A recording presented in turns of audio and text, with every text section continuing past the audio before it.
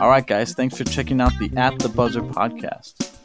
This is your source for everything related to Gordon Hayward, LaMelo Ball, and the Charlotte Hornets.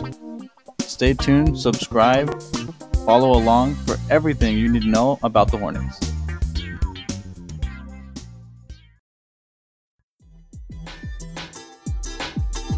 Hey Hoopheads, we appreciate you listening to this episode of At the Buzzer. Be sure to check out these other NBA pods on the Hoopheads Podcast Network, including Cavalier Central, 305 Culture, Knuck If You Buck, Spanning the Spurs, Hashtag Lakers, Blazing the Path, Motor City Hoops, X's and O's NBA Breakdown, LA Hoops, and the Wizards Hoops Analyst. Plus, our coaching-focused podcasts, Thrive with Trevor Huffman, Beyond the Ball, the CoachMaze.com podcast, Players Court, Bleachers and Boards, and The Green Light.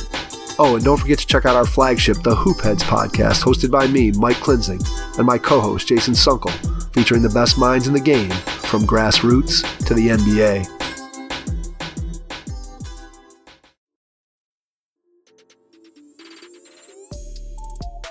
Hey Hoopheads, we all hate ankle sprains, and they happen way too often.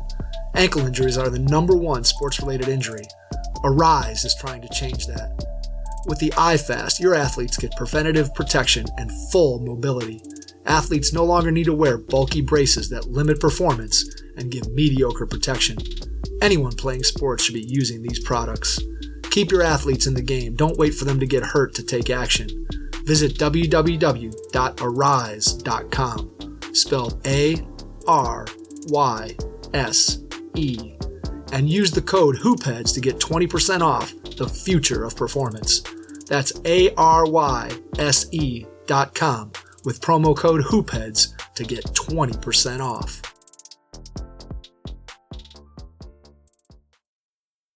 All right, guys, we're back again on At the Buzzer, and I have Hornets Film Room joining me as a special guest today. So thanks for hopping on, and we look forward to diving into the last, 5 or 6 games from Hornets basketball, and we'll also take a look at some general NBA stuff because it's been a crazy couple weeks. I talked about this on the other episode, but with everything going on with COVID, it's been crazy. So first, let's talk about the Hornets. The last game that I talked about was against the Heat, and that game was exciting. But just a general recap from the last 5 games, right? They played Philly, Utah, Washington, Houston, and then Memphis. So, what were your overall thoughts from the last 5 games? Yeah, first off, thanks so much for having me on. Really appreciate it. Excited to talk Hornets. The last 5 games have been kind of interesting. I think it shows our 3-point shooting luck has really caught up to us.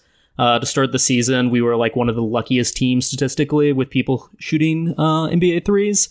So the fact that Memphis hit 23 on us last night, obviously Houston performed very well. Utah put up 138 points on us and Philly 118. So this team is not that good. I just want to be very clear. It's a fun time to be a Hornets fan. LaMelo Ball is very exciting. Gordon Hayward, it's really nice having a competent basketball player. But the idea that we're a playoff team or even outside of maybe we'll make the play-in game is just best case scenario, I think. Yeah, I felt really good after that Miami game, because that was their 3rd one in a row. And then after Philly and Utah, it was it's no surprise because those are the 2 top teams in their respective conferences as we speak, right? So, kind of like a reality check maybe for the Hornets, but again, they're battling injuries. So, Washington and Houston are games you should win, and they won those pretty easily, right? The game last night, I was kind of they could have beat Memphis, but Memphis is also a good team and probably a Western Conference playoff team at this rate. So, just a mixed bag with the Hornets lately, right? Yeah, I don't even know if Memphis is going to be a playoff team in the West this year. For me, it's the lack of big man depth. Cody Zeller's I like a lot. He sets really good screens. He plays good team defense. but he's also just like 7 feet with a short wingspan and not a lot of heft to him. So in all of those games, it's like Embiid, Gobert, and then last night with like Jonas Valanciunas, we just don't have the ability to stop like a dominant paint big. And last night what we saw is a lot of like doubling down on Valanciunas, and then you just kick the ball out enough and you're going to get a lot of open 3 opportunities against us. Yeah, that's true. And that was my concern going into those games was who's going to guard Embiid, who's going to guard Gobert. But in all fairness, there's not many players in the league that can guard those 2 guys, right? So yeah, certainly. You know, one thing that shocked me last night, and this has been a recurring theme, except for the past couple weeks, was LaMelo Ball's minutes. And he's been playing more minutes lately, but I saw somebody tweet last night that he didn't play in the fourth quarter at all. Yeah, Borrego is like kind of, I wouldn't say kept him on a tight leash, but last night like benched him for the fourth quarter. And there's a lot of like people on Hornets Twitter that are like very upset about it. They're very like, there's a lot of like, we need to fire Borrego stuff going on, which I think is just a little like out of hand for me. LaMelo's like 19. He played like 12 games in the NBL, and now he's like 25 games into like an NBA schedule. I don't think we need to play him 36 minutes a night. Like I'm happy he's starting at this point. I think he's kind of earned that spot, but he played 28 minutes. He put up like decent numbers, and we sat him at a game that was probably unwinnable. Should he have played more of the fourth if we were really trying to win? Maybe, but I don't think LaMelo affects winning as much as people think at this point. Yeah, I agree with you there. I mean, they only scored 15 points in the third quarter, so when the fourth quarter rolled around, it seemed like it was out of hand. So, you know, and he's been playing big minutes the last few games with Rozier and Graham, you know, taking turns being injured. So I can understand him not playing him last night. You know, personally, I love LaMelo Ball. I've, you know, watched him since his Chino Hills days, so it's really cool to see him, like, really find his groove lately. I think at the beginning of the year, people were like, oh, you know, he's not as hyped as we thought he would be, but I like his fit on this team. I'm just really curious to see, you know, when Graham is healthy. I know the other night he had Rozier, Ball, and Graham together. So I don't know if that's a sustainable starting lineup, but, you know, we'll see when Graham comes back and see what Borrego does, but I certainly don't think Borrego deserves to be fired. I mean, this Hornets team, like you said, they're not a playoff team, essentially, but I think they're good enough for Borrego to keep his job at least through the year, right? Certainly, and they're also like playing very hard. The young guys have developed, and LaMelo is way better than I think anyone really expected him to be. When he was at Chino Hill, like, did you have any idea he would be putting... I'm sure Lonzo was like a phenomenon, but if you've been watching him that long, I couldn't imagine this 5'10" guy turning into what he is now. Oh, no, for sure. I mean, there was one game where he dropped like 92 points in high school, but at the same time, that was high school, and he was just chucking up threes and not playing any defense, so I was like, you know, he looked good from an offensive standpoint, and I was like, I don't know. And to be honest, I thought Lonzo was going to be the best one, you know, out of the three. I'm not factoring in LiAngelo because he's LiAngelo. He hasn't really done much, but LaMelo the last couple years, and I think his size is just so tough. You know, Lonzo's a great defender and a great, you know, playmaker, but LaMelo's really the star of that family. And the thing that's going to make LaMelo hard to deal with in the future is the fact that no one can really guard him as far as point guards go, as far as size is concerned, right? Yeah, that's the big thing for him. His size really gives him just so many advantages. And, like, you always, like, hear, like, oh, height is so important, really matters. And LaMelo is a classic case of this. If he was 6'1", I think he's, like, a bench guard, maybe, you know, but he is not going to be, like, a future all-star, which, you know, who knows if he makes it to that level. I'm optimistic, obviously. But, like, where he succeeds, and I think will continue to succeed, is his height and his like length finishes. He's not been a great finisher and has definitely improved in the last 10 games. But I think if he has, by my estimation, probably like a 6'9", 6'10" wingspan, having something like that is just so useful, especially, as you said, against like smaller guards. Trae Young, he definitely showed that off against, is just able to kind of get through guys. We had DJ Augustin like guarding him for a little bit, and like he's able just to get over those guys, and also really helps with his rebounding, which for my money has been the most exciting part of his game and something that is like a clear elite skill in addition to the playmaking. Yeah, that's true. There was one point early in the year when he was leading the team in rebounding. So it's like, that's awesome for LaMelo, but that's more of a concern for the Hornets. Like, your 19-year-old point guard shouldn't be leading the team in rebounding, right? I mean, we just don't have like we don't have a good big. Like, this is what the team like needs more than anything else, and it's difficult because it's like you kind of look through trades, you look through the draft, and it's unclear where like a dominant 5-man or at least a like Jared Allen style 5-man is going to come from. And we're bad on the boards. LaMelo is an excellent point guard rebounder, but PJ Washington's, I would say, like a small, like negative rebounder overall for his position. Cody Zeller's not a great rebounder. Gordon Hayward is fine. And like Rozier and Graham are both pretty small and not great rebounders in their own right. Yeah.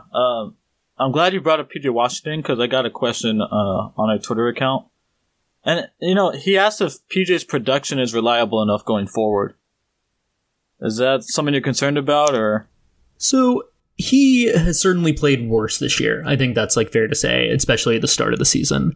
But if you, like, look at his numbers from this year compared to last year, because I, did a little prep work here, his, like, rebounds are up, his assists are up, his free throw percentage is up, his on-off numbers are better, his Raptor score is better. The only thing he's doing worse is he's shooting the ball worse. So I think if he shoots 42% from the field and 33% from three, he's not like a solid starter caliber guy. If he can get to around 45, 38 where he was last year, that's where he's at. I worry a little bit about his ability to like be more than like a rotational forward.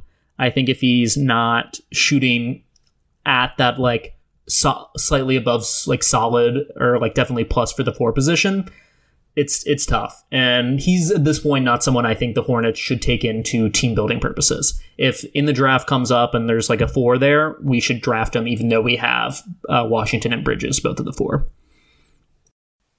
Yeah, I feel kind of the same, and it's unfortunate because I watch a lot of college, and PJ Washington was one guy I loved at Kentucky. Like, just the way he played the game was like, oh, this guy's going to be a star in the league. And then I don't know if Charlotte's not the best fit for him or if it's just too many guys that can score the basketball on that team, or I don't know what it is, right? But he hasn't lived up to expectations as a 12th overall pick so far. But then again, it's only his second year in the league, so maybe he just needs to kind of find his groove. And I think in general, something that's always tough is when guys are like, one of the stars in college on their team, right? And then they go to the NBA and they have to find a new role. They have to figure out what to do, right? Kind of like Obi Toppin with the Knicks. With these different guys, I mean, they're stars on their team. They come in the NBA and it's a role change. They have to adapt to the game. So I think if PJ can adapt, he's valuable going forward. I agree with you. I think they shouldn't, pin him as their 4-man of the future and just pass on other people in the draft, because we'll dive into the draft, in another episode, but there's a lot of options coming up in the draft, and I'm not sure what they do in free agency, but he just hasn't lived up to expectations yet, and from a personal standpoint, it's a little disappointing just because I expected a lot when he was playing at Kentucky. Yeah, I think you have a little bit of a different perspective from me because I wasn't like super optimistic of him when we drafted him. I was really glad we didn't get with Rui Hachimura. That was like my big fear in the draft that year. Very grateful that the Wizards took that out of our hands. For me, the thing that has been disappointing this year is when he gets switches, he doesn't punish guys. And at Kentucky, he had a great like post-up game. And when there were smaller guys on him, he had that like really nice baby hook that he used all the time. And it's not something you see him doing. He instead is like kind of like faded away, taking these like turnaround jumpers, which I just don't think are very useful. They're not good shots. And if you got a guy that you got 40 pounds on in a couple inches, like I want you like digging your butt in and then waiting for the double, kicking out, or just taking advantage of the score. Yeah, I feel the same. I do like him though as a 4-man. I mean, obviously, they have to fix this team going forward, and the guards are fine. Hayward is obviously playing well, so I think just get a couple bigs, and I mean, this Hornets team is looking good for the future. Over the last few games, one guy I've really liked watching is Bridges. He's been just so fun to watch, and just, again, he's figuring out his role, and I mean, he had a double-double last night with 15 and 10, so if he could do that going forward, I mean, that's exciting, right? Yeah, Bridges is, like, easily, outside of LaMelo, the most, like, highlight guy. He's a lot of fun. His attitude, like, he's easily the best Twitter presence of any of the Hornets, He seems to be a guy who really cares, and he plays hard. My knock on him is he's always been pretty bad defensively, and he is not, like, a stud offensive player. So I think he is really more of a natural 4, and I'm glad he's, like, I think played almost all of his minutes at the 4 this year, which is tough for, like, a 6'6" guy. He's a guy, if he was 4 inches taller, he could be, like, Stromile, Swift, Sean Kemp, like, that style of player, which would be super useful. His defense has gotten better this year, though. I don't want to, like, totally trash him on that area. His, like, team defense is where he's really lacking. He's, like, late on rotations, just sometimes, like, kind of freezes out there, which is obviously not what you want, especially in Borrego's system, which is very much tied to, like, string defense. So I love his connection with LaMelo. His alley-oop dunks are a ton of fun. But if you can't, like, get to the free throw line that much as a guy who's going to be relying on scoring around the rim, it's tough for me. And he's a guy who I like, and I'm glad he's playing better. And I root for all the Hornets guys. I want them all to be really good. But I think, less bullish on Miles Bridges overall than most people. Yeah, I understand that. And yeah, he's never been a good defender, and that was always a knock on him, right? But hopefully he can just figure out his role, and I mean, he's a good depth piece going forward for the Hornets in the future. So certainly, and like, he's a guy who I would be very happy if he spent 10 years with the Hornets if we pay him, $8 million a year as opposed to $17 million a year. And I think that's, like, where it kind of gets tough for when you, like, draft, like, all these lottery picks. You either want to, like, hit a home run, or honestly, if they burn out, it's even better because you're like, cool, that guy's not good, let's move on. Frank Kaminsky, not good, we're going to just, like, let him go. But Miles Bridges has definitely put up some production, has, like, a lot of flash stuff. His playmaking is really flash this season as well. And it's difficult with what do you do with a guy like that at the end of the year when his extension time is up. Yeah, I could be wrong, but, when I watch Bridges and think about Bridges, it's kind of reminds me a little bit of the Kyle Kuzma situation. Like, in Kuzma's first couple years, he was, like, trying to be this guy that was, like, trying to earn a max deal. And then, last year he finally figured out, I don't have to do that. Just have to play a little defense, get some rebounds, score when needed. And, I mean, they gave him a 3-year extension for $30 million, which is good money for him and, a good deal for LA. So I think if Bridges can kind of be that guy, like, $10 million a year for Bridges in the future is decent for a guy that's going to give you minutes and score points and apparently get you rebounds when needed. So maybe that's something they could kind of do going forward, right? Yeah, certainly. I'm definitely in agreement there. Like, I'm rooting for Miles Bridges. I want to be very clear. And I think he's so much fun. The LaMelo Ball to Miles Bridges, Airbnb, MB2, whatever you want to call it, has been, like, a total blast, and it really will come down to, like, his shooting and if he can ever become an average defender. If he can be an average defender, there's definitely a place for him. Like, even maybe as, like, a starter at the 4, definitely would be a lower tier starter. But if he cannot, this year he's gone from, like, one of the worst defenders in the league to just a bad defender. And if that can keep improving, and he's still young, I think he's like 22, 23 years old. So I'm definitely a guy who I think I was definitely wrong on previously. At the end of his last season, I had kind of written him off. I was like, this guy doesn't have it. And he's showed me a lot more than I expected. Yeah, that last year was a weird year for him. So I don't know if it's LaMelo opening up more. Gordon Hayward also helps being there. Just another year in the NBA. And last year was just weird in general. So, kind of throw that out as a exception. But staying on the bench, I want to talk about one more player, is Malik Monk. What are your thoughts on Malik Monk? Because he had that huge game against the Heat and then just kind of fizzled out. And I mean, another guy that came out of college and could shoot lights out, but do you think he's part of the future in Charlotte, or you think they just cut their loss and call it a day with Monk?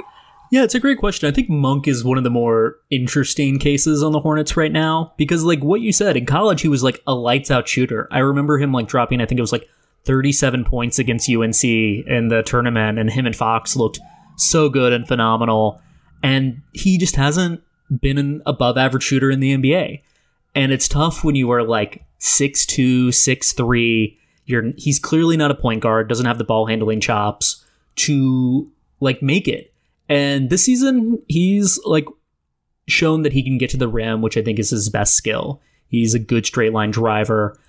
There are like certain people who say that he's like an excellent defender, which I think is just untrue. I think he's merely an okay defender. He rotates pretty well, but his like size, like both like from a physicality standpoint, he can get bullied on ball. You saw that a bit with like against Doug McDermott in the Indiana game, who had a big game against him. And then his lack of length, I think, hurts his team defense overall. He's like, I think, last in deflections of guys actually getting real minutes on the team. That being said, he can score. And I think anybody who can, like, you give the ball to and they can produce, like, somewhat efficiently deserves a spot in the league. I'm betting he's gone at the end of the year, which is, like, kind of sad, but I just don't know if the team who has kind of, like, benched him so much of his career he'd want to re-sign for. And I don't know what we'd really be looking for bringing him back when we have such a crowded guard lineup. I think it gets into the question, like, is Rozier on this team? Is Graham on this team? I don't know. What about you? Of those, let's say LaMelo's there to stay, of Rozier, Graham, and Monk, who would you most want to keep on the Hornets team going forward? That's tough. To be honest, I think, the last few games, I like when Ball and Monk are on the court together. But then at the same time, and the thing I like about Monk is that he can shoot, but then there's a lot of times where he could just take the ball and initiate the offense and just drive it in the paint. And I think that's valuable, especially with Ball, because LaMelo can play well initiating, and then he can also play well off the ball. But I also think Monk is gone at the end of the year, and I think the guy to keep out of the bunch would be Graham. Just because Graham can score the ball. And I think he makes the most sense next to LaMelo Ball, just because in the next 2-3 years, LaMelo's going to be the guy bringing the ball up the court, essentially every possession. And I think if he's not, then that's an issue. But LaMelo needs to be the guy initiating the offense. So in order for that to happen, you need a kind of a shooter next to him. And I think Monk just has too many inconsistencies in his game. And as far as Rozier, I like Rozier. Personally, I feel like he's more of a point guard. And so that's why I'm not a huge fan of like LaMelo and Rozier on the floor together. But LaMelo covers it up because he can play so well off the ball. So to answer your question, I think Graham is the guy going forward out of those three. But it's tough, I also think Graham has the most potential, just because Monk is disappointed. And I mean, Graham's season last year was so good. He was so good off the bench, and like he could just score the ball so easily. So that's what I think going forward. But it's tough. Yeah, I'm with you. I think Graham is the guy who's clearly the best of those three. And I think the also upside of Graham is I think he fits next to LaMelo in the starting lineup just due to his spacing. But also, like, worst case scenario, he becomes like a very good six man who can both run the second unit, but also score next to LaMelo. He has defensive shortcomings, but he, I think his assist to turnover ratio is something like 5.5 to 1 right now. Like, those guys help you win games. And I would rather stick with Graham in the long term than either Monk or Rozier. Yeah, speaking of Graham, I thought he should have got some votes for Sixth Man of the Year last year, so it was a little surprising that he didn't. He started the majority of the season. I don't think he would have qualified for it, because he came off the bench to start the season, but the last, 40 or so games, he started for us. Yeah, but I do like him off the bench. That brings me to my next question, because, Graham's out, not too sure when he's coming back. Doesn't seem like it'll be too long, but, when he does come back, you think they stick with that 3-guard lineup with Graham, Rozier, and Ball as the starters? I think that is where Borrego's going to end up. That unit has like the best of any 3-man unit, the best like plus minus of any like lineup of 3-man on the team. I think it's also just going to be difficult for political reasons to put LaMelo back on the bench, to take someone like Graham, who was a starter, put him on the bench, or someone like Rozier, who's our second highest paid player, and put him on the bench. So even though that lineup, I get that people don't like it because it requires at least 2 guys who do better with the ball in their hand to play off ball. I think that's where it'll start out, and then guys will stagger. I think like at the 8-minute mark, Graham will sub out or Rozier will sub out. And closing games, I think it's more interesting. I think that is a place where we probably will only have 2 of the 3. But to start, I think all 3 of those guys will start games for us. Yeah. Speaking of the starting lineup, I think people get a little bent out of shape. Like, oh, LaMelo's not starting. Like, I get it, but, you brought up a great point because, it's cliche, but it's not about how you start, it's how you finish. Totally, right? So totally. It's what's on the floor at the end that's gonna matter, Like, I'm gonna bring this up just because off the top of my head I can think about it, but, JaVale McGee started for the Lakers last season. But then, at the end of the game, he wasn't really anywhere to be found. So, it didn't matter that he started, because at the end of the day, Frank Vogel knew what lineup to put out there. So I think James Borrego gets a lot of heat for it. And I mean, he stuck to his guns. I'll give him that, because he kept bringing LaMelo off the bench, even though he got criticism. So, I mean, that's a bold move. But at the end of the day, you can start whoever you want. But the final 5 on the floor for the last few minutes is, especially in close games, is what's going to win or lose this game. So I think that's when, like, people, they just tend to overreact on. So I think the 3-guard starting lineup is good. And then, Hayward is at the 4, and then who plays the 5? It has to be Zeller, right? Yeah, it's going to be Zeller unless you go small ball with PJ at the 5. The sad thing is, McGee definitely would never close games with the 5, but for us, he might, It's a sort of a crazy situation. I think I'm with you. I don't care who starts that much. I think Melo deserves it for how successful he has been as a starter, but I don't really care. The kid's a rookie. He's playing great. I don't want him hurting himself. And like, as you look at Lonzo, who has a bunch of injury history, it's something that I'm like secretly scared about with LaMelo that hasn't really been discussed much. Yeah, that's understandable. Yeah, I totally get that. And it'll be interesting once Graham comes back. But again, like I said, I'm not really too crazy about it. It's awesome to see LaMelo start because I think he deserves it. He's definitely played well really you could say the last month or so, he's really played well. So I think he deserves to start. But at the same time, Rozier and Graham both deserve to start. Like, neither one of them has played bad enough to be delegated to a bench role. So certainly not. And yeah. I think LaMelo is just a ton of fun. People want, you don't want like a party to start and then 10 minutes in, 15 minutes in, you open up the beers, you want it like, let's get going right off the bat. And I think that's where a part of it comes from, is once LaMelo gets in the game, it kind of gets exciting again. And I understand as like a pure entertainment perspective, LaMelo starting is the way to go about it. From a basketball perspective, I think it's more of a up for discussion. Yeah, I can see that. LaMelo's fun. He's awesome to watch, and people get a little bent out of shape because, ESPN and Bleacher Report, they're just posting about LaMelo nonstop, but he's just so exciting. Like, people like that are marketable for a reason, and I think, Charlotte definitely needed LaMelo, but as far as market goes, like, they hit a home run with that pick because now they're just like these national media types are just going to the Hornets because of LaMelo. So as far as that's concerned from a market standpoint, that's a home run of a pick as long as they keep him for the future. So totally. We had a New York Times article written about us by like Jonathan Abrams. So I was like, oh my God, this is such a different season for the Hornets than we've ever had. And like, even when we've had good players, like Kemba Walker was clearly the best player in the history of the franchise. And he was exciting at points, but how he scored and how he performed, it's a different level of entertainment with LaMelo out there. He's a basketball genius. His playmaking is just truly incredible. He makes passes that even if you like pause the game, you wouldn't know where the ball was going, how he was going to throw there. Just his ability to pass with both hands, the behind the back passing. And, I love the full court pushes. He's had a couple turnovers on that recently. But he's a blast. It's a joy. I was so high on him pre-draft. I'm not a James Wiseman guy. I was really scared we were going to, either trade up for James Wiseman or he was going to fall to us. And I called my best friend on the phone as the picks were coming in, not checking Twitter. And when we got LaMelo, I screamed at the top of my lungs. My girlfriend's in grad school. Her whole Zoom class heard me shout the F word really loud. I'm so glad he's on the team.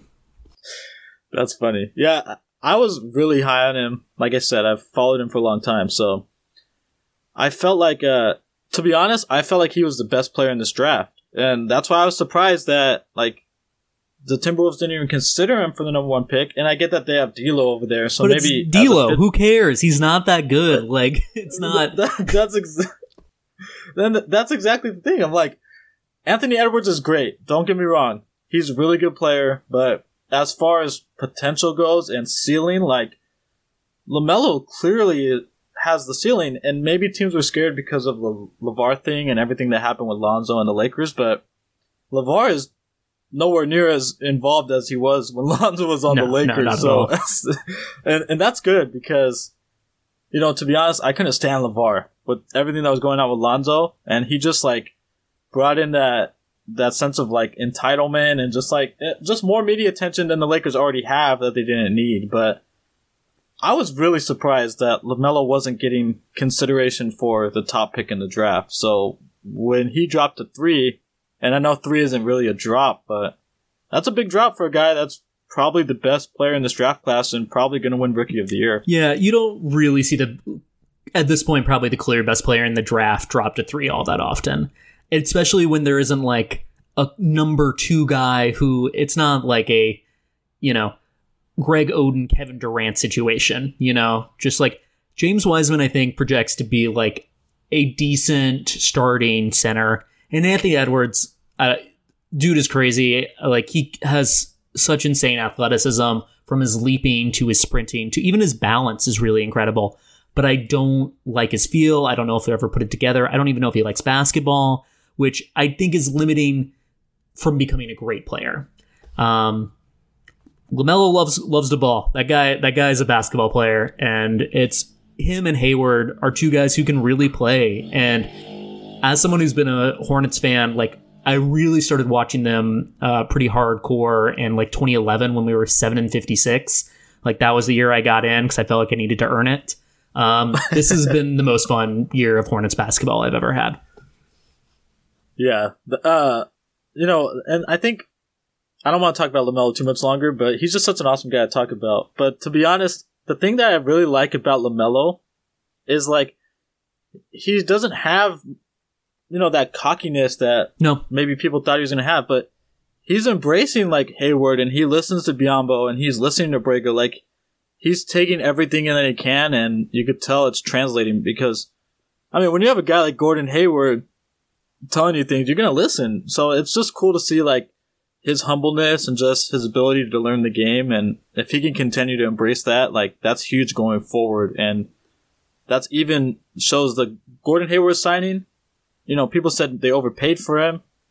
But if he can, shape LaMelo Ball into this star player, that's a huge signing when it comes down to it. I completely agree. I was pretty low on the Hayward signing, especially how he handled the Batum stretch. It feels just such a miss in a lot of ways. But I do think having someone who is the clear number 1 option, Hayward's the number 1 option on this Hornets team, is really useful for LaMelo and his overall development. So he's not doing what he did in the NBL where he literally no one else can score, so he has to take these horrible contested off the dribble threes and shoot terribly on them. He doesn't have to do that. He can pick his spots, and I think that's super useful for him becoming the player that he could be. Yeah, I got into a debate with one of the sites I write for. Some of the editors were like, LaMelo's going to be a bust in the league, and I was like, he's going to be great. Just let me show you. And I wrote a 1,500-word article on it, and then a week ago, I messaged him. I was like, okay, so I'm going to take back what you said about LaMelo. So it's just cool to see, but he's such an exciting player. So, I want to talk about the next couple games for the Hornets. I said Timberwolves because I'm looking at the schedule. They play Minnesota, San Antonio, and Chicago. What do you think their record's going to be for those next set of games? I'm going to say we're going to go 1-2. I think we beat the Timberwolves. I think Cat's still like coming back from COVID. It's a tough situation. Also, they're just not very good. San Antonio, they're not a team that has a ton of upside, but they're still well coached. They got good players on there. DeMar DeRozan, for better or for worse, can score the basketball. Chicago's the one that's kind of up in the air for me. Zach LaVine has a tendency just to go off on the Hornets. He just always, I feel like, drops 40 to 50 on us. I think we're going to like lull a little bit over the next couple weeks. But I think 2-1, best case scenario. I think we lose to the Spurs no matter what. Yeah, I'm with you there. I'm really iffy on the Bulls game because LaVine's last 3 games, he has 39, 35, and 46. Yeah, there you go. Yep. I mean, he's on fire lately, and that's just a guy that I think the Hornets have trouble containing. So I think Minnesota should be a win. I mean, they're the worst team in the league record-wise behind the Pistons. And then San Antonio's, like you said, they're one of my most confusing teams this year because at the beginning of the year I was like, they're not a playoff team. And then all of a sudden, they're hanging around and they're winning some games. So I don't see them being San Antonio, but the Chicago game is up in the air. I think they'll end up losing to Chicago, especially if LaVine keeps playing like that. I mean, he easily dropped 50 points a night, and then Kobe White had 30 last night. So that's a little bit of a concern for me. And there's just no stopper. There's no one the Hornets can throw on to contain them. We have like 0+ defenders, in my opinion, on this roster, with the exception of like, maybe Jalen McDaniels, who is like not even with the team because he's down in the G League bubble right now. Yeah, that's always tough, right? Especially with the good guard play in the NBA. So we won't talk about next Friday's game against Denver because, the stretch for the end of February is Denver, Golden State, Utah, Phoenix, Golden State, and Sacramento. That is a tough, brutal stretch. Yeah, Golden State. It's not good when Golden State is like your best opportunity for wins. Denver's going to crush us. I mean, Murray could shoot horribly, and Jokic could, I don't know, die perhaps, but I don't feel good about our chances there. It's funny. I was talking to my friend the other day. I was like, when's the last time we said that Phoenix and Utah were problems on the schedule, like both of them together, right? So it's crazy how the games just turn around. But yeah, turns out Chris Paul good at basketball. Another player turns out he's good at basketball. You gotta respect it. I'm surprised. He hasn't been good for a long time, right? So that's funny. With the trade deadline approaching, and you talked about Zeller and their center rotation. Do you think the Hornets make a trade, or you think they're just play this year out and then just deal with stuff in the summer?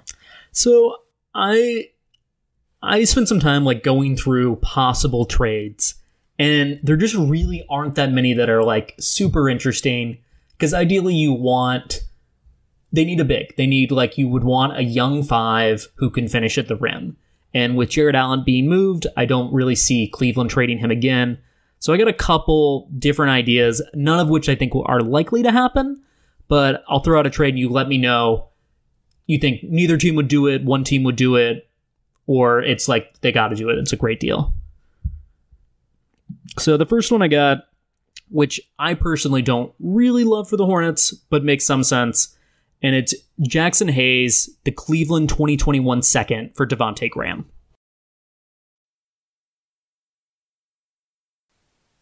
I wouldn't mind that, but then, that goes against my point of me wanting to keep certainly Graham for the future, me too. But Hayes is a guy with upside, so I think, it's worth a risk. It just depends on how the team views Graham. I could see both teams doing that, to be honest. I think this having like Devontae next to Zion would really help with their spacing over a guy like Eric Bledsoe. Graham's like on that small deal, so like flipping him for like Jackson Hayes, like salary wise works. I think you do need the additional second because like Hayes really hasn't proved much. Also the fact that like Hayes is, being benched in favor of like Willy Hernan Gomez. Maybe there's like a chance where it's hard because there's just no good Hornets asset that is in that range. We've already traded away all our seconds. This year we only have like the Nets and the Clippers second, and I'm not going to trade like a first for Jackson Hayes. So the next one I got is Mo Bamba for either the Martin Twins plus the better of the Brooklyn or Clippers second, plus the 2023 Boston second. So basically 2 mediocre seconds to bad seconds for Mo Bamba. I can see both teams taking that. I think the Magic are just like, call it a loss with Mo Bamba and especially how high he went in the draft. But I do think Mo Bamba is a guy that has talent and has potential. He just has to kind of figure out a role. And Mo Bamba is a guy that Charlotte could really, at the end of the day, just throw him in the starting lineup and let him just figure it out on his own. So I think that's a good trade, and you're not really giving up too much by giving up one of the Martin twins. But, maybe the Martin twins are a package deal. They've been a package deal their whole career. Yeah, well, I'd be fine moving on from the Martin twins. I don't know if the Magic would do it. I feel like it's really selling low on Bamba. But he's not playing. He's not looked good. For me, it's like it's a lottery ticket on Bamba, or it's a scratch off. We're gonna lose, but there's a chance something is there, and it's kind of fun. So the last one, it's not for a big, but just thinking about like team building and where we're at with our guard rotation. I think Terry Rozier has been like, he's turned into an elite 3-point shooter. The past 2 years, he's shooting 7 3-point attempts per game at 42%. He's like around like 49% on all catch and shoot threes this year. So my deal would be Rozier for Danny Green plus a lottery protected first from Philly. And the lottery protected first becomes 2 seconds if it doesn't convey.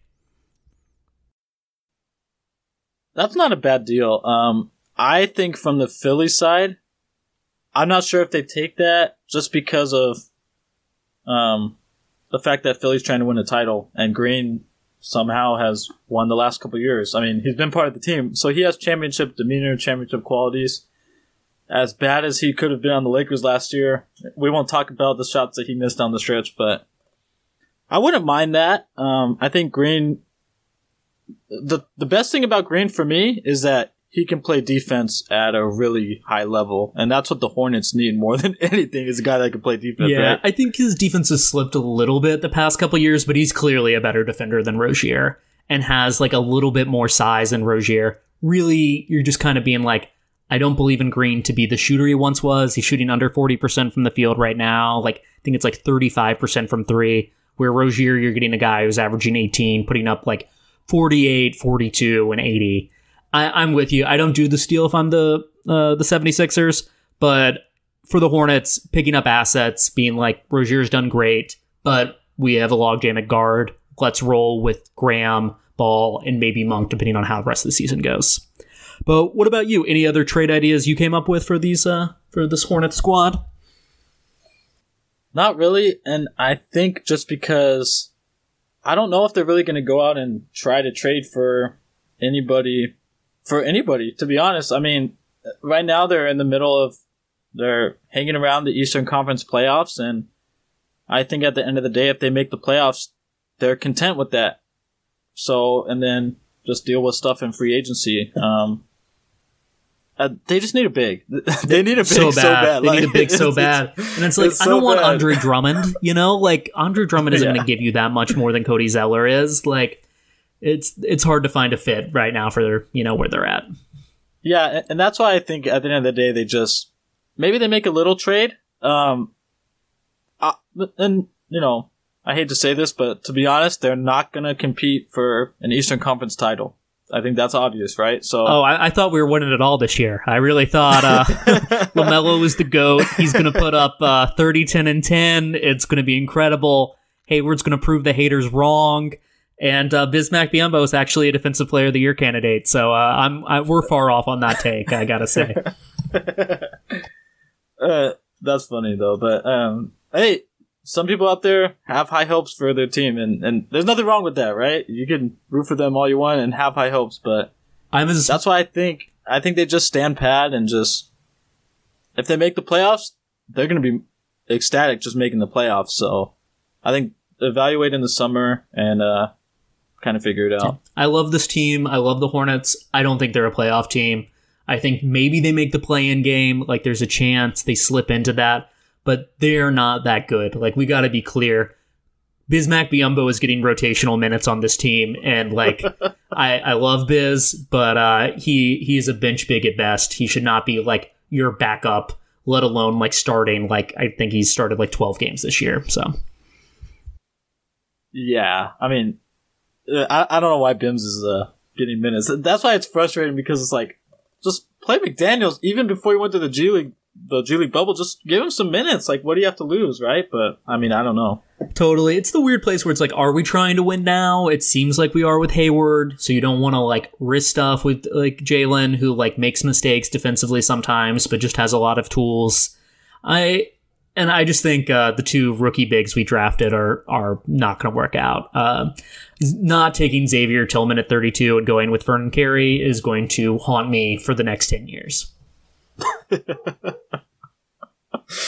Yeah, that's tough. But I mean, just looking at the standings right now, Charlotte's 7th, and they're only really, you go from the 7th seed to the 13th seed, and they're all separated by 2.5 games. Totally. So a lot can change. A lot can change from when it comes down to it. I just want to talk about just quickly some general NBA stuff and get your take on it. The All-Star game, you think it's a good idea or a bad idea? I'm not in favor of it. I'm with the players. Like, we're in a pandemic. Like, it's a scary time right now, and like so many people are dying all the time, not to get like super morbid. And we're not like letting players handshake after games, but we're going to bring like, 24 guys together to play like an all-star game. I get it's money. It's like $30 million or whatever they'd be losing by not doing it. I understand that's why they're doing it, but I think it sucks at the same time. Yeah, I'm just like, and that's the thing, right? The NBA is doing this for money. And I think that's the only reason they're doing it, to be honest. Like, the players don't want it. They voice their opinions on it pretty clearly. At least most of them, like Giannis and LeBron and De'Aaron Fox. Damian Lillard came out and said, I'll do it if I have to, but he's like, he didn't seem too crazy about it, right? No, not at all. And then, with that, it's like, everything that happened last week with KD, like, that situation was just a mess. And and it comes down to this, like, I understand why the NBA wants to have it, but if one player from that game tests positive, then you have a whole... Yeah, just imagine if all your stars can't play for, like, 3 weeks because of COVID, like, would be such a catastrophe and, puts people's lives at risk. It would be, 100% with you there, man. Yeah, I was like, okay, maybe the NBA is going to go out and say, okay, we changed our mind after the KD situation. And then yesterday, Woj tweeted out that they're going to move the dunk contest to halftime of the game. I'm like, I mean, I'm not too sure, but it seems like they're pretty set on having it. So I don't like it, and I just hope nothing happens with the players. And I love watching the All-Star game, but just skip it this year. It's I'm with you. The dunk contest, 3-point contest, I got to go see it in New Orleans. It was not even a fun All-Star skills weekend, but it was so much fun. And but I'm with you. Skip it this year. Still have the selections. People need it for Hall of Fame stuff. It still matters to vote for it, but we don't need the game. Yeah. And then last thing I want to discuss before wrapping up this show. And again, thanks for coming on. I'm really excited that the Hornets are hanging around, and I think they've surprised a lot of people. But just from a general NBA standpoint, are there any teams that have surprised you from either a good way or a bad way? It's such a weird season, so it's hard to say Dallas isn't good anymore. Their offense isn't that good, but they've performed a little bit worse than I expected. Jazz have been better than I expected. I think Mike Conley has really lived up to what they hoped for in that trade last year, and I think whether it was injury or adjusting to a new system, he's looked much better and is really hitting it from three. I think that's been kind of the team I'm most excited for. And I mean, Orlando's been a lot worse, but they've been kind of injury ravaged. So I don't know. There's nothing has really surprised me because like COVID stuff has made everything so crazy. Yeah, I can definitely understand that. I think Dallas has just been so bad. I still can't believe it. And a couple weeks ago I said Dallas is going to figure it out. They're going to turn it around. And still they're 12-14. I mean, they're 4-6 in their last 10. It's just, I don't know what's going on over there. I was never too crazy about their bench pieces this year. And I think the loss of Seth Curry hurts more than people thought. Yeah, Seth Curry is better than I anticipated him being. And he's like been pretty good for like Philly to start this year. And yeah, I'm with you. Dallas, Luka has been great. People saying Luka's not played well, like Luka's whiny, whatever, maybe that's true. Who cares? He's still, at worst, a top 10 player in the league. But the rest of the pieces, like, Porzingis is not worth a max deal, I don't think. Yeah, I agree. He's been a disappointment the last couple of years. And I feel bad for Luka because they say he's whining, like you said, but he's carrying this team every single night. So the fact that he's frustrated is understandable. Like, he's giving it his all every single game, and he has bad shooting nights. Everyone in the league has bad shooting nights at some point. So I don't see Dallas missing the playoffs, though, at the end of the day. I really don't see them missing the playoffs. I'm with you. I think they either get in through the play-in game. I don't think they're going to be like a 5 or 6 seed, but Luka's too talented, I think, to let them slip by with nothing happening. Yeah. And the other team I'm really disappointed in is the Wizards. Like, when they got Westbrook, I was like, Westbrook and Beal is a great pairing, and they're 6-16. They're one of the worst teams in the NBA. They've just been so disappointing this year. They're really bad. Like, we played them recently, and like the Vegas line had the Wizards favored by 1, and I was like, that's crazy. This is like easy money if you're like willing to throw some money on behind the Hornets. And Westbrook is still able to put up numbers, but neither of them care on defense. And then their big situation is just kind of a travesty. You know, it's tough when, like, I guess Denny is their best defender in their starting lineup, and he's like a rookie who is not even great on defense. Yeah, I thought they'd be way better. Yeah, me too. The last thing is, you know, you talked about Utah, and they're 20-5, and somehow, I mean, they're 9-1 in their last 10. Like, they just aren't losing. But do you think they have a shot to end the year as a 1 seed in the West? I think they got to be playing as hard as they possibly can to be the 1 seed. Because if they're the 1 seed, I think that means that both LA teams go 2-3, and it's way easier winning an NBA championship only having to play one of those LA teams.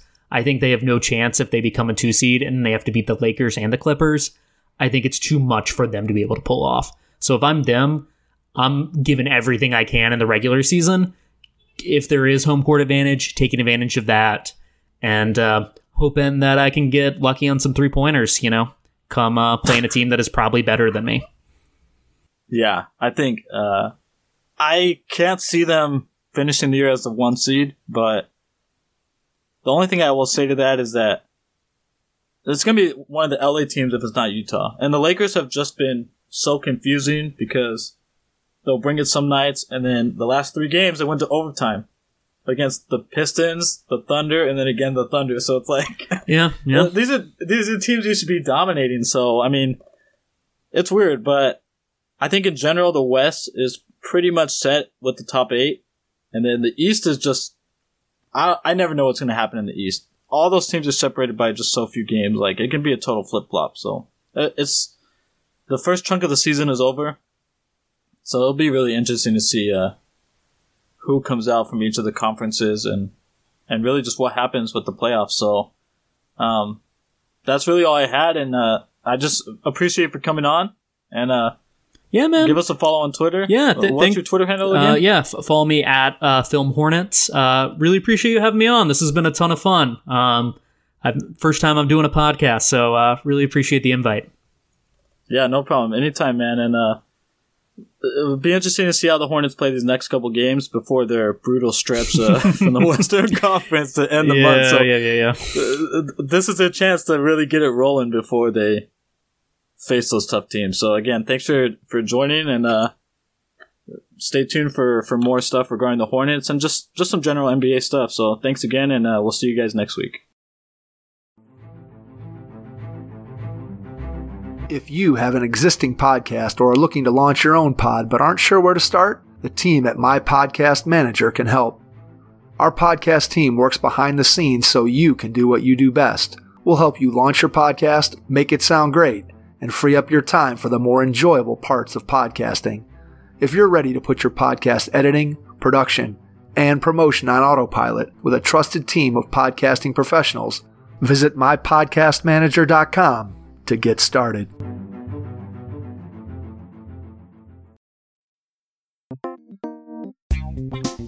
All right, everybody. Thanks again for checking out the At the Buzzer podcast, your source for everything related to the Charlotte Hornets. Feel free to leave a review, rate, subscribe on any of your favorite podcast platforms, and stay tuned for much more related to your Charlotte Hornets.